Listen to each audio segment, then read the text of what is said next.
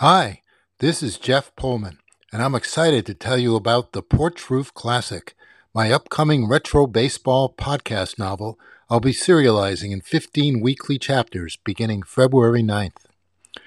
Back in 1970, 1 year after Woodstock and long before social media existed, the plastic wiffle ball, buffeted around by the wind, was the centerpiece of our early teenage summers and my inspiration for this unique coming-of-age tale. If you were ever obsessed with copying Reggie Smith's batting stance, overnight camp, the town bully, or that girl who sat behind you in social studies you were too afraid to talk to, then the Porch Roof Classic is for you.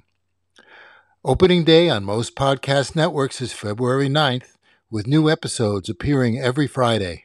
Hope to see you in the stands.